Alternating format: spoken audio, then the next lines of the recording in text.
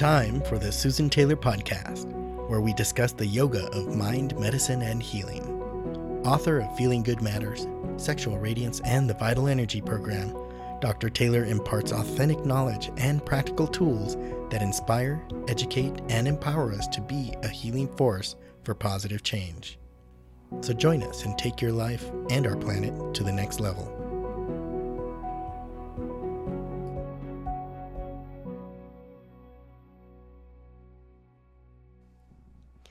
Hello, everyone, and welcome to episode 88, Detox Your Mind, 8 Ways to Restore a Healthy Mind.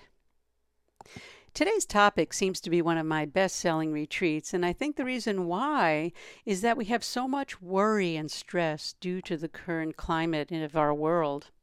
In today's episode, I'd like to talk about detoxing our mind and what really causes, and what do I mean by toxic mental buildup, and some ways to restore a healthy mind. I'll end with that, actually. At almost every moment of our lives, we're thinking and we're making decisions.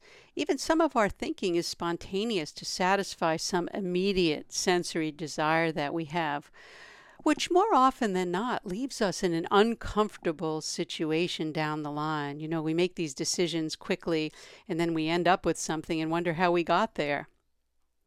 Other thoughts, although they're not immediately gratifying, do come into our mind field, and they lead to a feeling of positive energy, supporting our strength and vitality. When we define a healthy state of mind, we think of a mind which is positive, creative, balanced, and one that looks at the long-term consequences of any action. In other words, we're not just spontaneously following our sensory impulses, but we're looking at what would the consequence of the action be if we followed, the thought. If we follow the thought, what would the consequence be for that? A mind that is reflective is able to respond and reflect upon itself instead of reacting. And a mind that thinks from a universal mind field and not the individual ego is a mind that's really more joyful than not. We all seek to have that joyful or clean mind, and that's one that's creative and balanced with the desire to promote goodness in the world, thinking positively, thinking of the collectiveness in the universal mind. And in Sanskrit, the term that applies to a clear, creative, and pure mind is sattva, and it's a word that is often translated into purity. So in that case, if I say sattva, we're talking about a pure mind, one that's clear, creative, and really focused on a universal mind field rather than an individual ego being fed. But on the other hand, there's the opposite of that. Impurity in the mind can exist also, and it does, we all know, does indeed exist. And impurities in the mind, that I'll get to in a moment, really create undigested mental residues or mental toxicities, which is called in Sanskrit ama. So it's undigested matter. And I'm talking about the mind here, but remember the mind and body are one, so undigested ama does result in physical problems. Specifically, what causes mental toxic buildup? Well, mental toxic substances, or ama, may be produced by negative emotions. That would be number one. So negative emotions such as anger, fear, greed, resentment, and even guilt. And in traditional Chinese medicine, you've heard me say that negative emotions, which come from our thoughts, create organ toxicity and over time produce an array of disease states.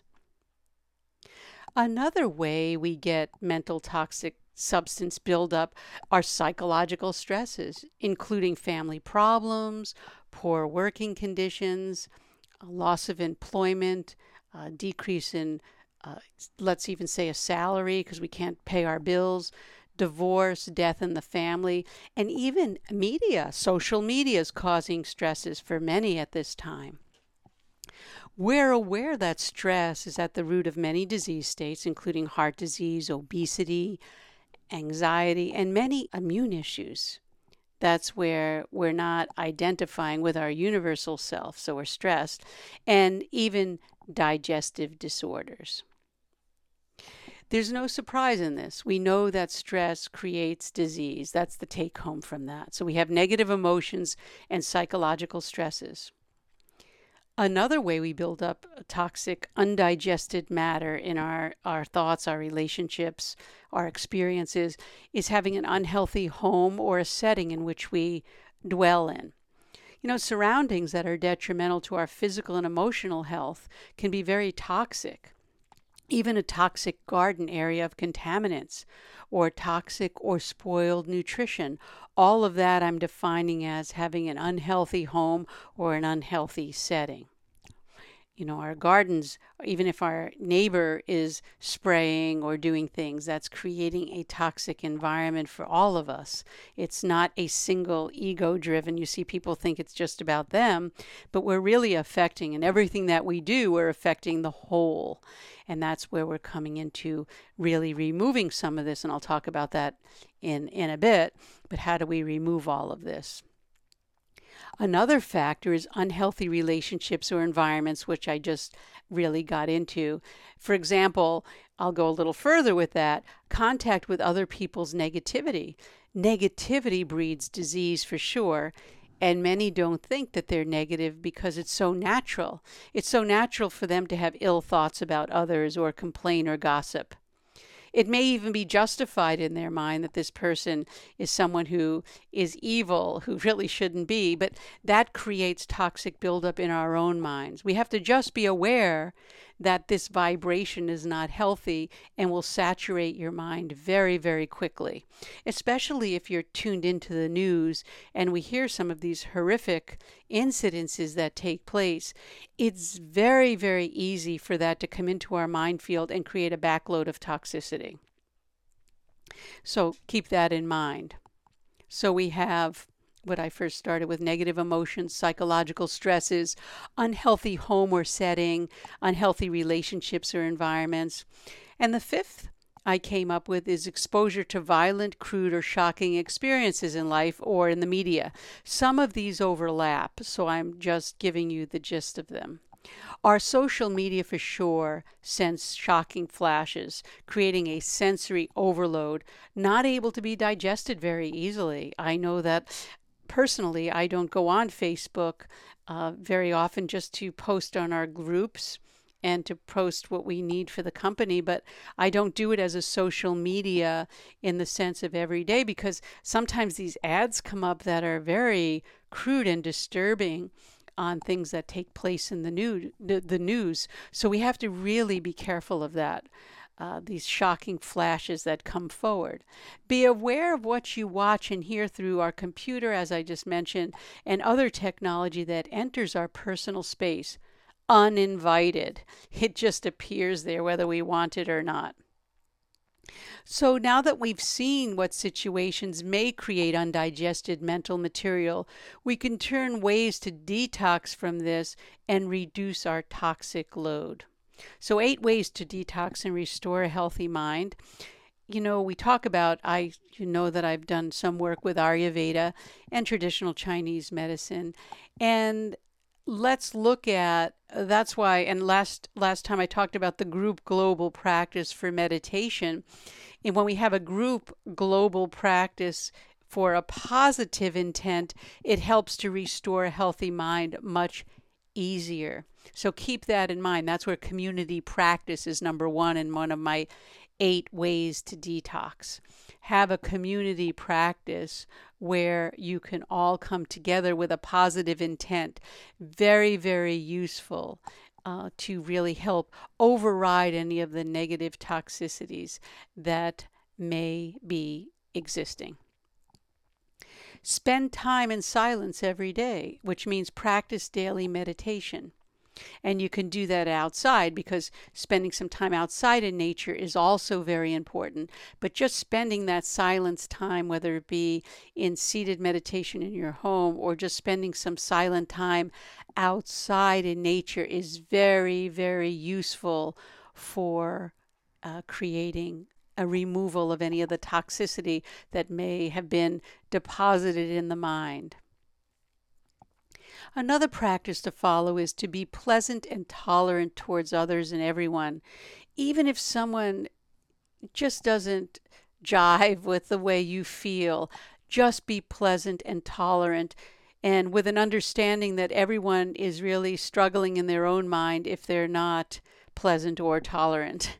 So keep that in mind, and it would help you to override the impulse or urge to really react to other people's behavior.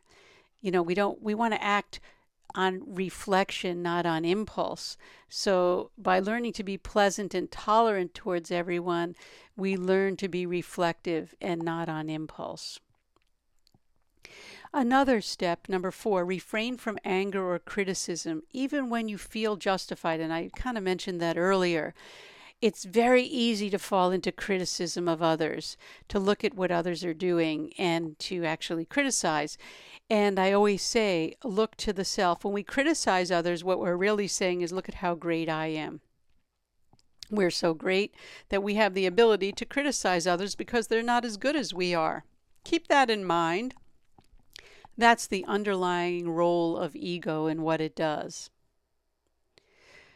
Number 5, take time every day to play, relax, and be in good company. And this would take major effort, especially in our social media world, because we're always on our cell phone with our fingers moving. They used to say, have your fingers do the walking with the yellow pages. And now it's our fingers do the walking on our apps or on our little phones and all of that. So learn to take time every day for play, relaxation, and good company.